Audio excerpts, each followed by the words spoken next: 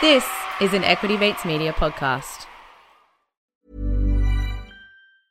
I'm Sandra, and I'm just the professional your small business was looking for. But you didn't hire me because you didn't use LinkedIn Jobs. LinkedIn has professionals you can't find anywhere else, including those who aren't actively looking for a new job, but might be open to the perfect role, like me. In a given month, over 70% of LinkedIn users don't visit other leading job sites. So if you're not looking on LinkedIn, you'll miss out on great candidates like Sandra. Start hiring professionals like a professional. Post your free job on linkedin.com/people today. Talk money to me.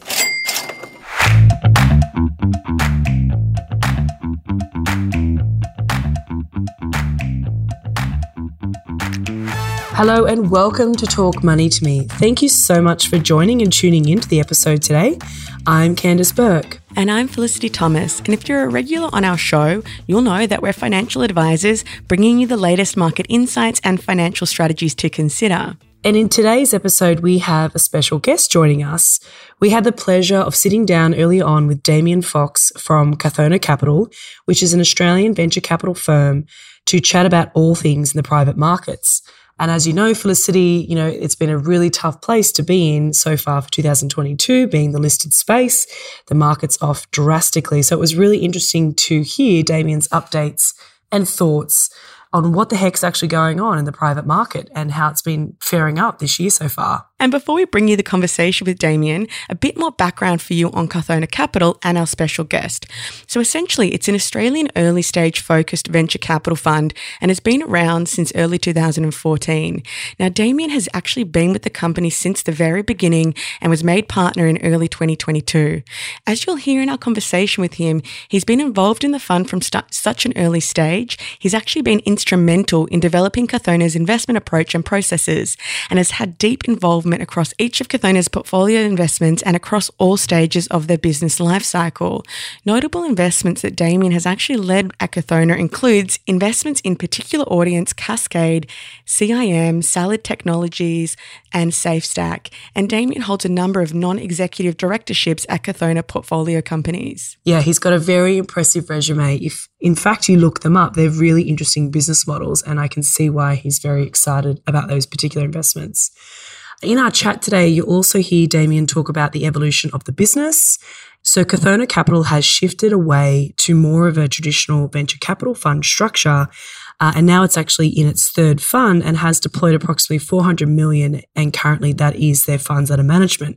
And what was interesting to hear in this particular chat is to date, they've now given back to investors $70 million, so that's great to hear.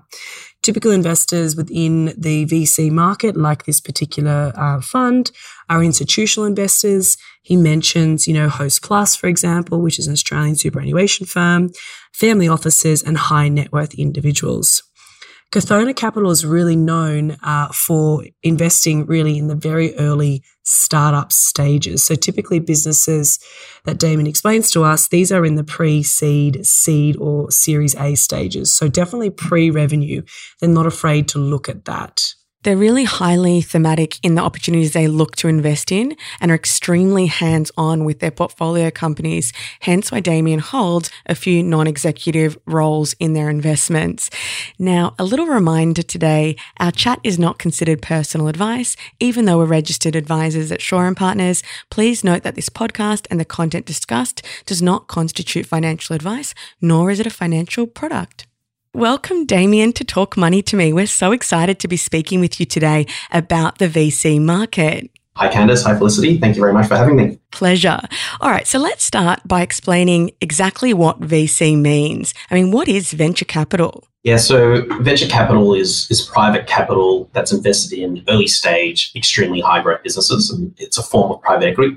So typically investors go out and raise pools of committed capital in the form of funds, which they then deploy over a period of time. Pretty standard terms, a 5-year investment period or a 5-year management period. But unlike later stage private equity, we don't own a controlling stake in the business. And so we hold minority equity positions. And so to compensate for that, we usually have certain rights to help protect our positions in the business. And we usually have a board seat. Because we're looking to invest into incredibly fast growing businesses, these businesses are usually in sectors that can support that type of growth. And so traditionally, the two big areas that have been synonymous with venture capital are technology and biotech. And so us at Carthona, we're very much focused on the technology part of the equation. Okay, great. That's really interesting. So a minority stake, what kind of percentage would that be then? So, anything under 50%, but, traditionally venture funds hold anywhere from 5% up to 30%. Okay. And I guess to go back a step or two, can you give us a bit of background on your investment experience and the history that you've had in the VC space? And I guess why Carthona? I'm sure the business has evolved over the years. Just run us through what's been going on. Yeah, sure. So we set up the firm back in late 2013, early 2014. So we're just coming up to about 9 years of investing now as a group. We're in our third fund. Prior to our first fund, we used to invest on a deal-by-deal basis, so which we call our Fund Zero. In total now, we've backed 42 portfolio companies over 100 separate investment rounds and returned just over 70 million of cash to our investors. If we think back to the days when we were setting up the fund, if you look at the press at the moment, given how much venture capital and startups seem to dominate, the AFR and the press, it's a little bit hard to imagine what it was like back then, but it was incredibly, incredibly sparse. Historically in Australia, we haven't had a really strong track record of venture capital activity. In the 80s, there was the MIG program, which led to a bunch of funds being set up in the mid-80s, but they all got wiped out in the 87 crash. And then we had the dot-com bubble bursting. And so really from the early 2000s through to sort of early 2010s, most of that activity was taken up by family offices.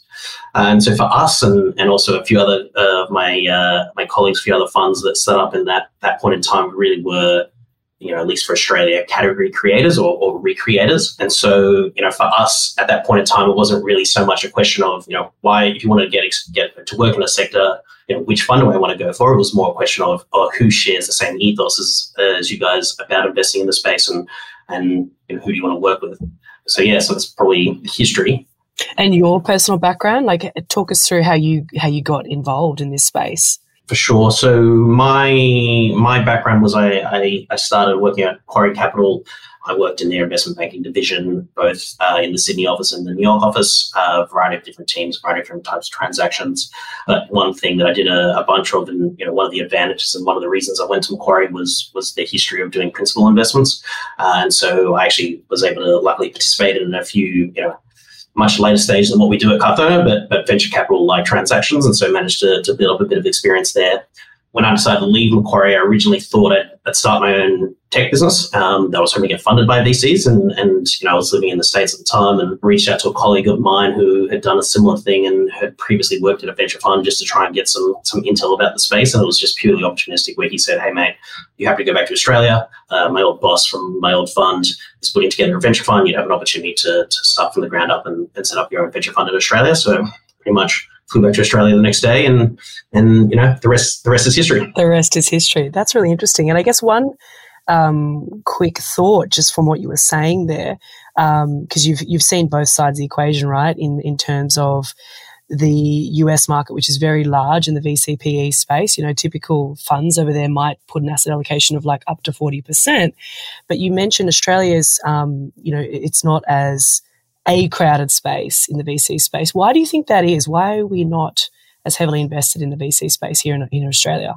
I think ultimately it comes down to track record. I think it takes time to get the big, if you think about the investors, the LPs into venture funds, these are big superannuation funds, big pension funds, big large asset managers. For them to be able to deploy decent links of capital into a fund, they need to see a track record, they need to see history, and they need to see cash coming out the back. And so, that's something that all of us have been very, very focused on, is making sure we actually get returns, and it's not just returns on paper, it's actually cash being returned to investors. And I think we're definitely getting to the point at the moment where increasingly it's still quite limited in the number of super funds, for example, that are investing in venture funds here. There's probably one major Winehouse Plus that's been deploying the most. There's probably a handful of another 5 that have done 1 or 2 investments in a few venture funds, but it certainly doesn't have the same history or doesn't have the same level of confidence that would be than if you went into East Coast or West Coast US. That's really interesting. So essentially there's a lot of opportunity in the Australian VC market for category creators like like yourselves. So there is a lot of noise in the market at the moment. Could you fill us in, what's kind of been happening in the VC Australian market over the last 12 months? How is the financing landscape at the moment for early seed VC investments? Is it all risk off, or do you have a lot of dry powder on the side? What are investors doing at the moment? Are they investing? Yeah, so I mean, like lots of other sectors, it's been a pretty interesting 12 months to say the least. I mean, if we go back to mid to late 2021, money was cheap, listed equity markets were going crazy, and we saw a lot of often offshore, very large, big hedge funds basically come in and start investing. This happened in the US, but also in Australia, and this totally transformed the venture landscape at that point in time. They come in running massive checks, very, very quick, but very low due diligence, and the effect of that really filtered down through the early stage funding market as well. And increasingly we saw valuations getting a little bit sort of out of touch, and terms becoming incredibly founder friendly. When the market turned, basically all these big hedge funds and all the non-traditional, non-professional VCs that were in the space overnight just disappeared. So that straight away had an impact on things. But on the plus side, all the inverted commas professional VC funds in Australia that had raised capital over that period of time had done a pretty good job of that. It's not only been investing in good businesses, they've also been able to raise decent amounts of capital. And so if I think about it now, there's still plenty of dry powder, still plenty of capital, and good businesses are continuing to get funded. Okay, and what about a comment on the SPACs side of things? Do you think you mentioned, they quickly dried up very fast when the market turned. What do you think the future of SPACs holds? Yeah, I mean, so SPACs is a super interesting one. Obviously, it's not allowed on the ASX, but was popular in the US and a few in Europe as well. I mean, we SPACed one of our businesses, and that is a US-based business. Certainly, when that was happening, we were all commenting to each other that this is a top of the market type phenomenon. It's super interesting. SPACs emerged. Suddenly, there was a lot of demand for bringing private assets that had compared to, if you look back over history, had stayed private a lot longer, bringing them onto a listed market to give listed investors exposure to those type of assets. As soon as the market turned, we saw that pretty much all those SPACs which had successfully been able to acquire asset and list, most of those have traded pretty poorly. And those SPACs which haven't successfully acquired an asset, those are either coming hard up on their maturity or past the maturity, and so they're under pressure to deploy capital. And so we've seen the fees, what's called the promote, just getting squashed massively. And this is a huge amount of activity of them aggressively looking for assets to acquire. Yeah, and I guess if you look at pretty much every market at the moment, when you look at the last 12 months for recently listed businesses, IPOs, it's rare to find one that's done well in the last 12 months because equity markets have been tough. So one thing Felicity and I keep hearing about on our desk and day-to-day job, looking after clients' wealth in the markets, is that the private markets are essentially closed or locked up at the moment. Do you think that's a correct assessment from where you stand? If you think about the VC part of the private markets, I'd say, I probably disagree with that. We certainly are still deploying capital, and, there's still a decent amount of dry powder out there.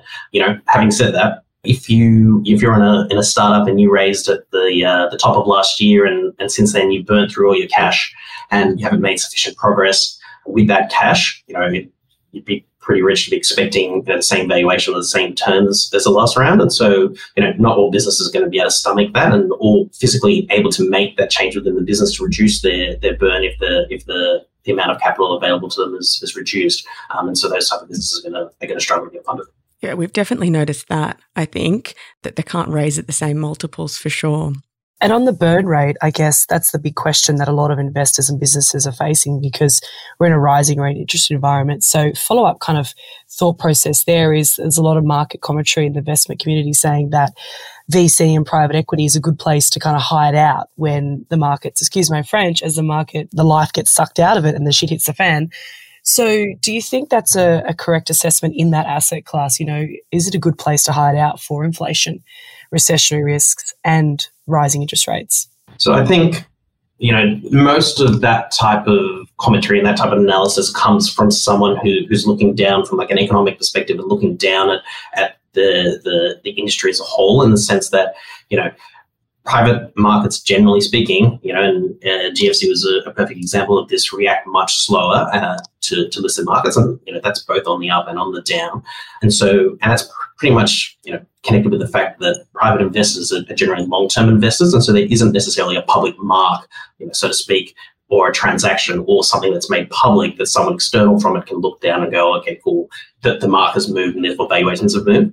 So in that sense, that's correct. But the reality is that if you're a fund manager, a private asset fund manager, it's not like you're putting your hands over your ears and ignoring what's going on in listed markets. And so you're definitely taking that into consideration when you're thinking about how you should value your assets. I mean, the one thing that's particularly different or unique to VC is just the high growth rates. And so if you're in a business that, while the market might have come off, pick a number, 50% for your specific asset, if in the meantime you've tripled growth, well, how do you deal with that? How do you even come to a valuation? And super complicated in a very, if you're in a pre-revenue, super early stage business where the quantitative factors which drive your valuation are more sparse. At the end of the day, if you're a private equity or venture capital manager, at the end of the day, the thing that matters is actually the underlying portfolio company. So if you're in a business that can increase its prices relatively easily as inflation, as interest rates increase, especially on a relative basis relative to your peers, then you're going to be, generally speaking, in a much better position than some of your peers that can't. But, having said that, on the flip side, if you're in an early stage business, generally speaking, your labor costs relative to the amount of revenue that you're producing are incredibly high. And so, if the effect of increased interest rates and increased inflation is that there's a massive increase in the cost of labor, then those type of businesses are going to be, under a lot of pressure, and their burn multiple is going to increase as a result. And you've actually said off the record to us, basically the quality of businesses that we're seeing in Australia and New Zealand has actually improved by over 1,000% as a venture investor. So you mentioned the Adobe acquisition of Figma. Could you elaborate a little bit further on that? Yeah, so I mean, that's obviously, it just really goes to the broader economic environment and the importance of venture capital and the value of the assets that you're investing in.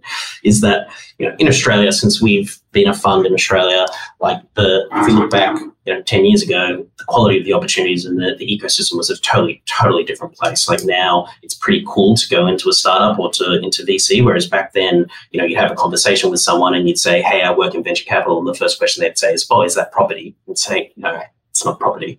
And so, that whole world has changed. And fortunately, there's been enough time since a decent number of funds here have been able to raise decent licks of committed capital. And so for new students entering university, that has actually been a real career path option for them, rather than, hey, I'm going to go do my finance degree and then go get a job at a bank or at a professional services firm, a law firm, whatever it might be. Actually, hey, I can go create something from now, and there might actually be some money there to help me make this, realize the opportunity.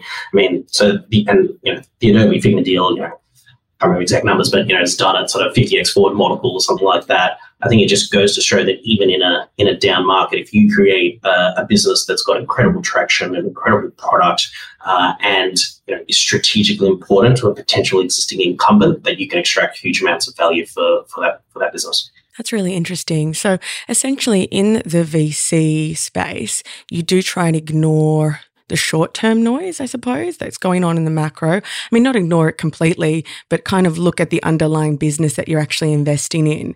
So with that being said, are you quite bullish, I guess, looking at your VC pipeline? Yeah, I mean, when you talk about your pipeline, there's probably a few different factors or aspects to that. There's your pipeline of new incoming deals, and then there's your pipeline of your existing businesses that you're managing that you either want to get, you want to increase your staking, you want to get more capital into, or there's the ones where you're sort of more in the management phase where you might be wanting to bring in new third-party led capital, or those that you might wanting to realizing. Given that valuations and terms are down, that definitely lends itself more to being, to deploying capital, rather than if we're in a business that we think is a great business, at the moment you can't necessarily get the best multiple for it. Then those type of businesses, it probably makes sense from an IRS perspective to be staying in those businesses and realizing them in whatever the period might be, and continuing to invest in the growth of the business. So with your current portfolio, do you find that at the moment you're adding a larger stake for a lot of the businesses? And I guess also, how many businesses do you actually see a week? How many businesses are coming across your table? Each week, it's probably 30 to 50 that we review. Wow, that many. That's a lot. Yeah, so we've got because you see so many, we've got a pretty good process. I think we're quite unique in this approach, but we do for every single member of the investment team, from, senior founding partner all the way down to the new intern, we go and independently blind review every single opportunity. And we then have a in-house developed proprietary scoring model that we use just as a way to sort of, not to make a decision, but just to prioritize which investments we think are interesting. So we blind score everything and then come together and compare our scores and then debate that every week and go, okay, cool, where are the ones where we've all either scored it really highly? Let's invite them in to come and pitch us either virtually or in person. And where are the ones where we've got a massive divergence where, someone might be saying, hey, this is super interesting, or, other person might be saying, we've got no interest in this. Well, let's look at those and understand, why that might be. And it's just basically trying to elicit different views on where a market might go and question our thinking all the time and make sure, just because age is often a super useful thing in that, especially when it's a consumer-facing product, if you've got more younger members of the staff who might be more in touch with the applications of a specific piece of technology, then, their view and their input on that product is super valuable. Yeah, that's really interesting insights, Damien. Thank you for that. Just a quick one there, Damien. On that process, because I found that really insightful, do you have to have a unanimous decision with your investment team? Just to be clear, that's not an investment decision process. Oh, okay. That's just a way to prioritize the deal flow. You get 30 to 50, you just don't practically have enough time in the week to take, a 45-minute pitch. That's who will come in the office, who they'll let in the office. Yeah, I think the way to think about it is a bit of a funnel where a lot of opportunities come in the top of the funnel. So maybe 30, 50. You've then got to prioritize which ones you think are worthwhile diving deeper into. And it's probably only 5% of the opportunities that are coming in that we're actually taking a pitch. Right. And then from then we get into sort of further, deeper stages of diligence till ultimately we get to a point of making an investment. Okay, that's great. Thanks for clarifying for us. That's right. That's when they decide to go into the data room, the deep, dark data room. So we've actually covered off a lot this morning already, but we want to move into your recent investment decisions the fund has made and hear some exciting businesses that you're keen on, because that is what our listeners love. But before we do, we're going to take a quick break and hear from our sponsors. When you're ready to pop the question, the last thing you want to do is second-guess the ring. At BlueNile.com, you can design a one-of-a-kind ring with the ease and convenience of shopping online. Choose your diamond and setting. When you find the one, you'll get it delivered right to your door. Go to BlueNile.com and use promo code LISTEN to get $50 off your purchase of $500 or more. That's code LISTEN at BlueNile.com for $50 off your purchase. BlueNile.com, code LISTEN. Burrow's furniture is built for the way you live. From ensuring easy assembly and disassembly to honoring highly requested new colors for their award-winning seating, they always have their customers in mind. Their modular seating is made out of durable materials to last and grow with you. And with Burrow, you always get fast, free shipping. Get up to 60% off during Burrow's Memorial Day sale at burrow.com/ACAST. That's burrow.com/ACAST.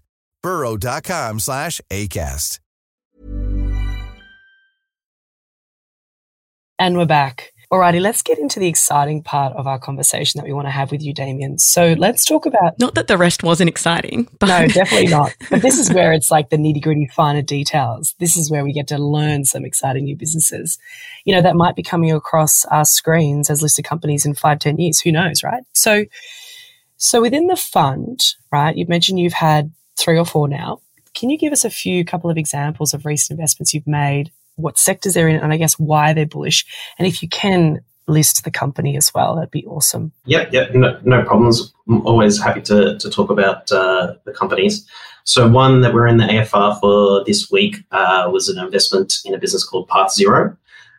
So that business, PathZero, provides software to enable businesses to measure their carbon emissions, and then from that they can form a reduction plan, buy offsets, come net zero, and then actually apply to various certifying bodies. In Australia, the major one is Climate Active.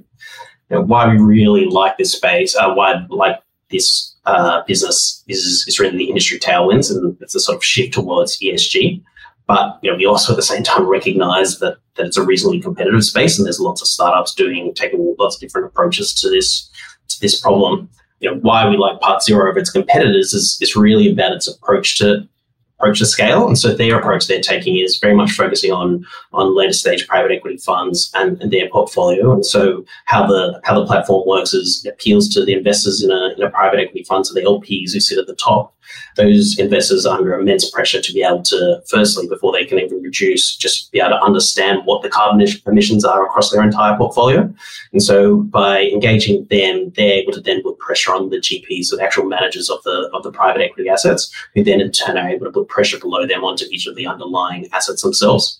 Why we like that approach is something called K-factor in venture capital land, and that's the idea of the viral potential of a particular product. And so usually when people talk about K-factor, it's usually about a consumer-facing app. But this has shown that it's actually applicable to a B2B SaaS business as well. And so you can imagine the LP at the top, they want to be able to report and understand and measure their carbon emissions. They put a lot of pressure down onto the GP level. The GP themselves, for their own business, have huge amounts of carbon emissions from their own activities, things like professional services, travel, accommodation, all that sort of thing. But then below them, they have each of their portfolio companies as well. So they push it down to the portfolio companies. And so the portfolio companies themselves will then have to go through and look at all their different carbon emitting sources.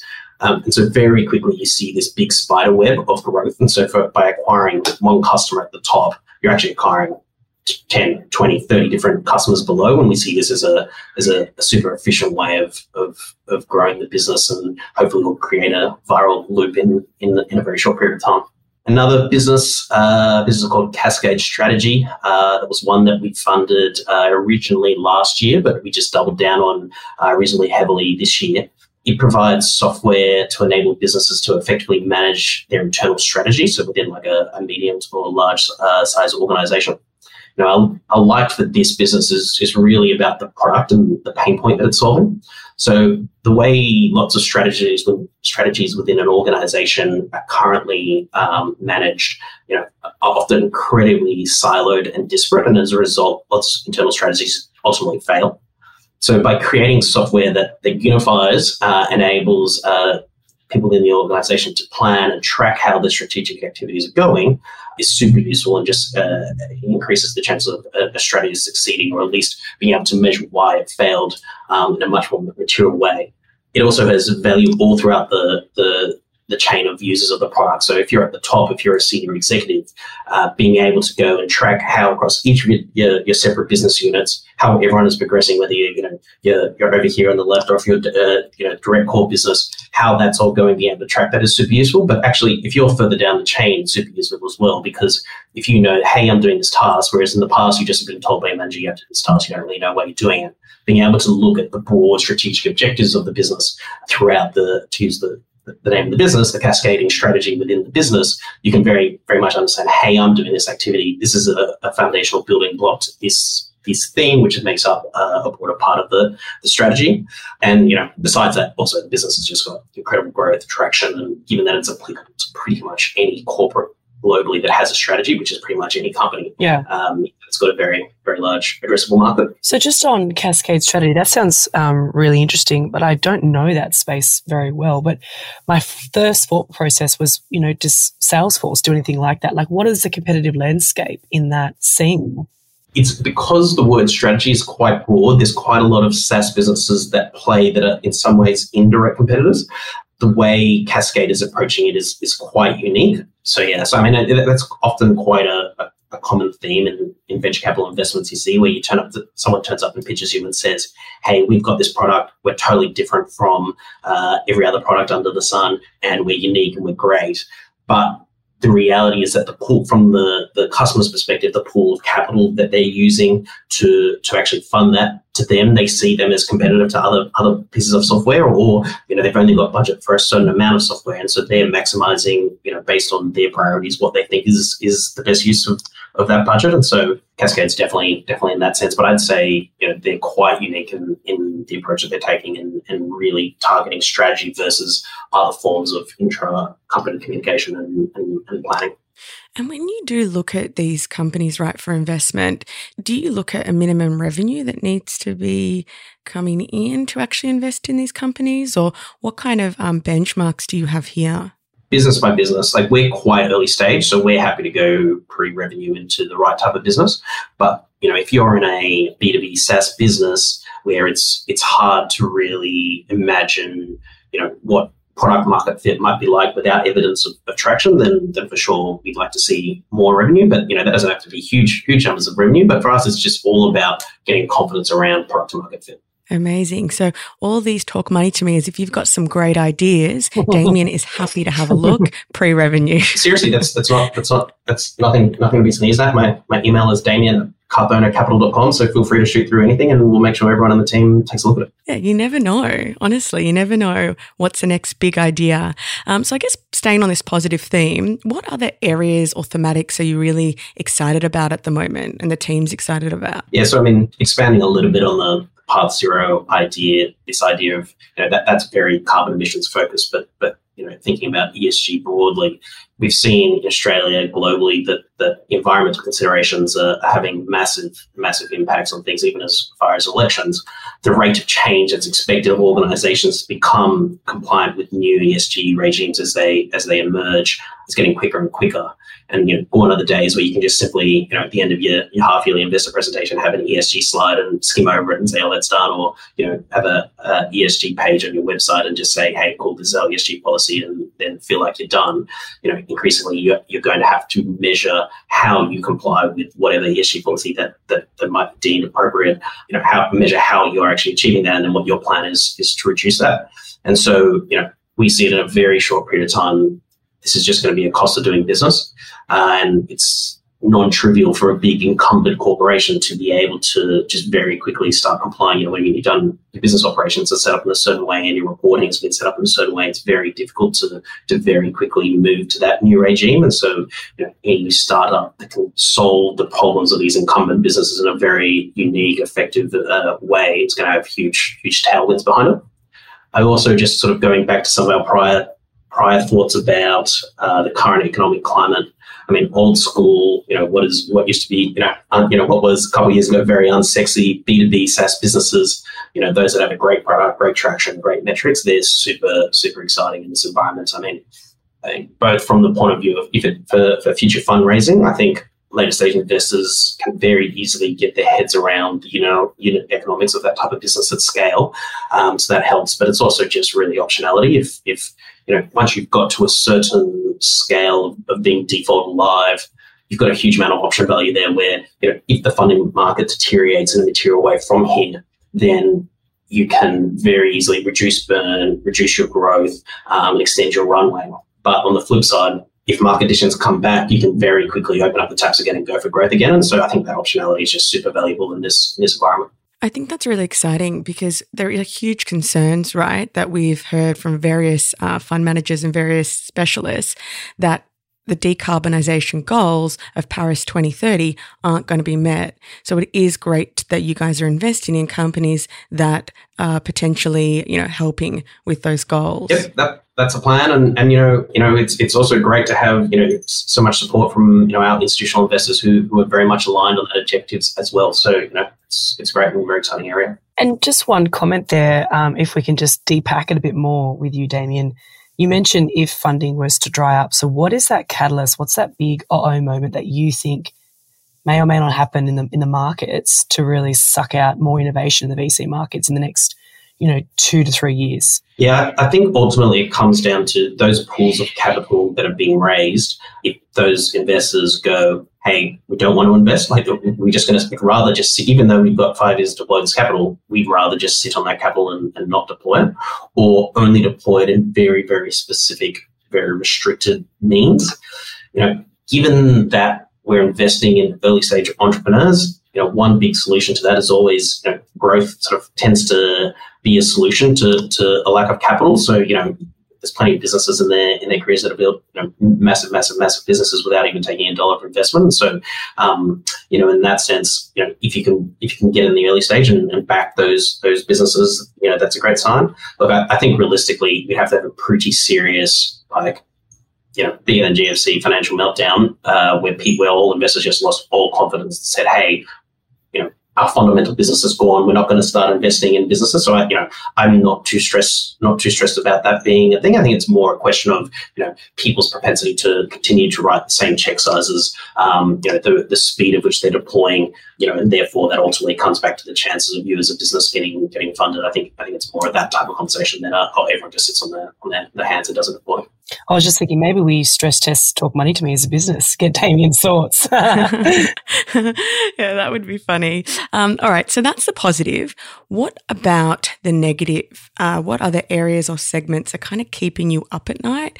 Have you made any bad investments? Yeah, I mean, I'd say the areas that we luckily don't have too many in our portfolio, we don't have any in our portfolio, but the areas that I worry most about are those that have been sort of masquerading as a tech business. So businesses where, they might have a technology front end, or they might be really smart in the way they acquire customers using technology. And so they've been able to successfully grow faster than their direct immediate, traditional peers. And so yes, they should be rewarded for that, and yes, they should trade at a higher growth multiple than their existing peers. But that doesn't necessarily mean that when they get to scale, that they're actually, they've got the same EBITDA margins as a SaaS business. And so, a great example of this is, maybe like an asset leasing business or something like that. That's got a really, really smart way using technology of acquiring customers, and so they're growing really, really faster and doing a great job. That doesn't mean that when they're a $100 billion company, that the unit economics of that business is akin to that of an equivalent $100 billion SaaS business. Another great example is delivery businesses. So, they've received a lot of funding from a lot of VCs over, both domestically and internationally. And, if you can solve the delivery problem through some really smart form of technology, obviously Amazon's right down the path of drone delivery, but if you can solve that bit, for sure, that is a technology business. But if at the end of the day you can acquire customers, you've got a really good app that people use that is really convenient, that's great. But at the end of the day, if someone still needs to physically get in their car and deliver the product to you, well, that business is going to be constrained by those type of operations. And so, it could be a really, really good business and could be doing really, really well, but, it's going to, at scale, shouldn't be trading the same multiples as a tech business. Gosh, how far away are we from drone deliveries, do you think? Oh, that would be cool. Are you investing in anything like that? I mean, the good thing is, Amazon, it's hard for businesses like that to emerge funded by, especially in environments like this, to be funded by venture capital. But, there's plenty of investments that are being made in that space. This business is called Zipline that does delivery in Africa of at need, like medical supplies and things like this. There's heaps of businesses that have tried to go down that sort of path. Ultimately, my gut says it's going to be someone like Amazon that's going to win that race. Yeah. Yeah, I mean, they've got the capital behind them, and they've got the distribution, and they've got the infrastructure, and they're happy to, if you're funded by VCs and you tear up $50 million and don't achieve much, then, the business is basically dead. But at Amazon, if you have a little bit of a misstep, but the corporate vision is still to, that piece of delivery is seen as key to the broader strategic objective of the business, then you're going to continue to invest in that area. So, and plus, Amazon is just known for being very innovative, forward-thinking business. So I feel like that's going to be their space. I mean, I think it's already happening, right? Deliveries are already happening in the US. So I don't think it'll be very far. It could take them a while to build the infrastructure in Australia. And there's certainly plenty of challenges around actually accepting delivery, as well as just regulations about the drones flying around this, for sure. I think we'll get over that hurdle, and there'll be some smart way to do it. So speaking on valuation, Amazon is known as one of those stocks that always does have a high multiple. So we've seen obviously valuation PEs come off in the listed space, but how can, I guess, investors trust a valuation put on a private business? Thinking back to Canva, they did a down raise, right, in their valuation only recently. So any thoughts on that? Do you think that's going to be a trend as we go into potentially this recession that the market's pricing in? Thoughts on really the trust on a valuation in the private sector? Yeah, I mean, obviously, Canva was a great example of that getting played out in the media a couple of months ago, where there was lots of questions around whether that was the appropriate valuation to be applying. We're not an investor in Canva. on that specifically, like there's some really smart investors in there, and by the sounds of things, that business is continuing to grow at a rate of knots. So, I don't really have a strong opinion on that. But, first and foremost, I'm not sure that people necessarily appreciate that because we've got institutional capital behind us, we have to go through a pretty rigorous auditing process every year. And, we haven't even completed, we're only just coming out the back of our auditing process for 30 June. There's also complexity in how valuation and at what value you hold each round of investment that you do. So because venture capital is fundamentally private capital, means that there's different terms for each round of investment that you do. And so, an example of downside protection terms that people often have is one is a liquidation preference right, and another is an anti-dilution type mechanism. And so what ends up happening is that even though a business might be valued at a certain headline valuation, the reality is that if the tranche or the round of capital that you've put in has some form of downside protection, even though the value of the business might have gone down, your holding might still be, at cost. And so you can imagine when you've done multiple different investment rounds over different periods of time, each round with different terms, you have a very complicated waterfall structure of how that capital, if the business was to be sold at that valuation, how the capital will be returned to investors. And so, when you've got, in our case, sort of 40 or 50 portfolio companies, and each of them you've done, 1 to 5 rounds of investment into them, it gets very complicated very, very quickly. And so, I just want to highlight that we all do spend a lot of time going through each line of every single thing with the auditors and having to justify why we've come to that valuation. And they will take apart and say, well, look, here's a comparable listed comp. You've held this at this price. Why do you think that's appropriate? We have to justify it with comps, but then also referring back to the progress that the business has taken. I think, fundamentally, we're not incentivized to mark up things or mark down things. At the end of the day, we get paid when we realize cash. So, ultimately it's about the IRR that you get. And so if a venture fund is consistently marking up or, undermarking or overmarking, well, that's only going to be, that's only going to make you look like you're in touch with your investment to your investors at that point in time. So. Yeah, of course. And I think I want to just quickly mention that one of your successful investments was actually Life 360. That's one that Candice and I have followed quite closely. So that's very exciting to see. And that you actually have won the Venture Capital Investment Awards in 2019. So thank you so much for those comments, Damien. It's been a really interesting episode. We have one final very important question. Candice, what is it? You ready? This is the toughest part of the whole chat. Coffee, tea, or tequila? Coffee. Straight away.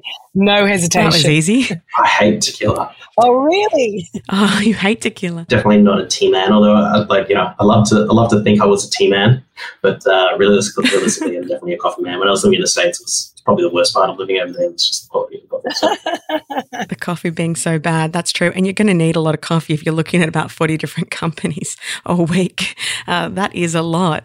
Well, thank you so much, Damien. It's been great. Really, really appreciate it, guys. Thanks very much for having me.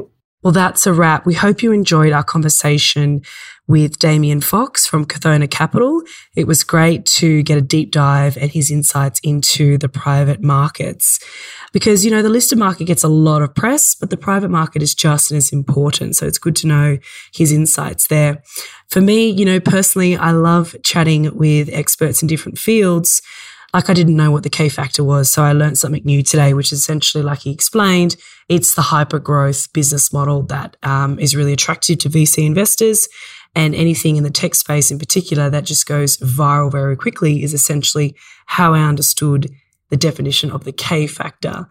So with that, guys, we're going to sign off. But before we do, please remember, although Felicity and I are financial advisors at Shaw & Partners, as always, our discussion today does not constitute as personal financial advice, nor is it a financial product.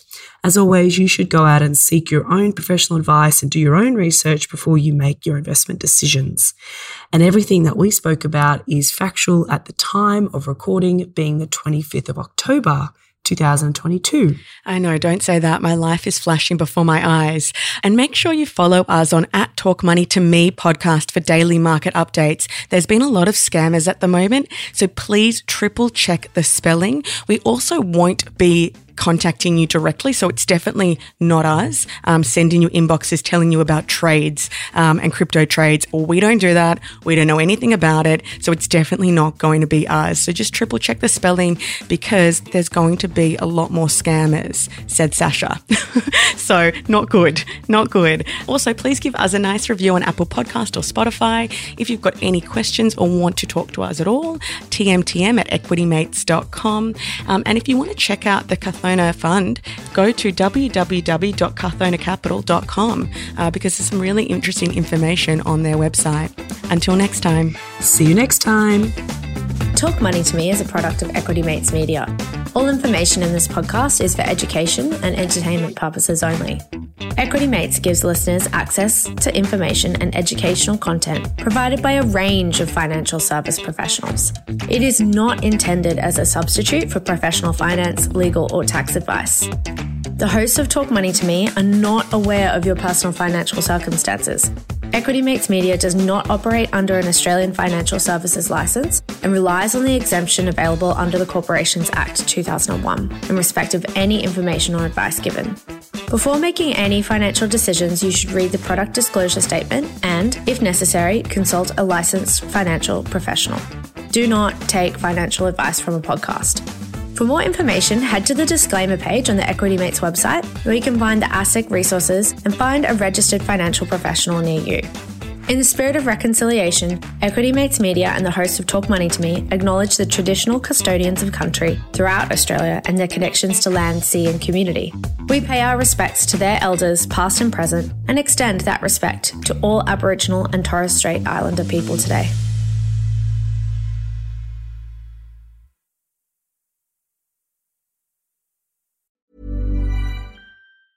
Mom deserves the best, and there's no better place to shop for Mother's Day than Whole Foods Market. They're your destination for unbeatable savings, from premium gifts to show-stopping flowers and irresistible desserts. Start by saving 33% with Prime on all body care and candles. Then get a 15-stem bunch of tulips for just $9.99 each with Prime. Round out Mom's menu with festive rosé, irresistible berry chantilly cake, and more special treats. Come celebrate Mother's Day at Whole Foods Market. Hey, it's Danny Pellegrino from Everything Iconic.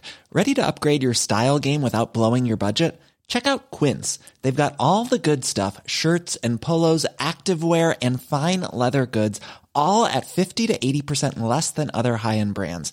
And the best part? They're all about safe, ethical, and responsible manufacturing. Get that luxury vibe without the luxury price tag. Hit up quince.com/upgrade for free shipping and 365-day returns on your next order. That's quince.com/upgrade. When you make decisions for your company, you look for the no-brainers. And if you have a lot of mailing to do, Stamps.com is the ultimate no-brainer. It streamlines your processes to make your business more efficient, which makes you less busy. Mail checks, invoices, legal documents, and everything you need to keep your business running with Stamps.com. Seamlessly connect with every major marketplace and shopping cart. Schedule package pickups and see your cheapest and fastest shipping options from different carriers. With rates up to 89% off USPS and UPS rates. And with the Stamps.com mobile app, you can take care of mailing and shipping wherever you are. Make the same no-brainer decision as over 1 million other businesses with Stamps.com. Sign up with code PROGRAM for a 4-week trial, plus free postage and a free digital scale. No long-term commitments or contracts. That's Stamps.com. Code PROGRAM.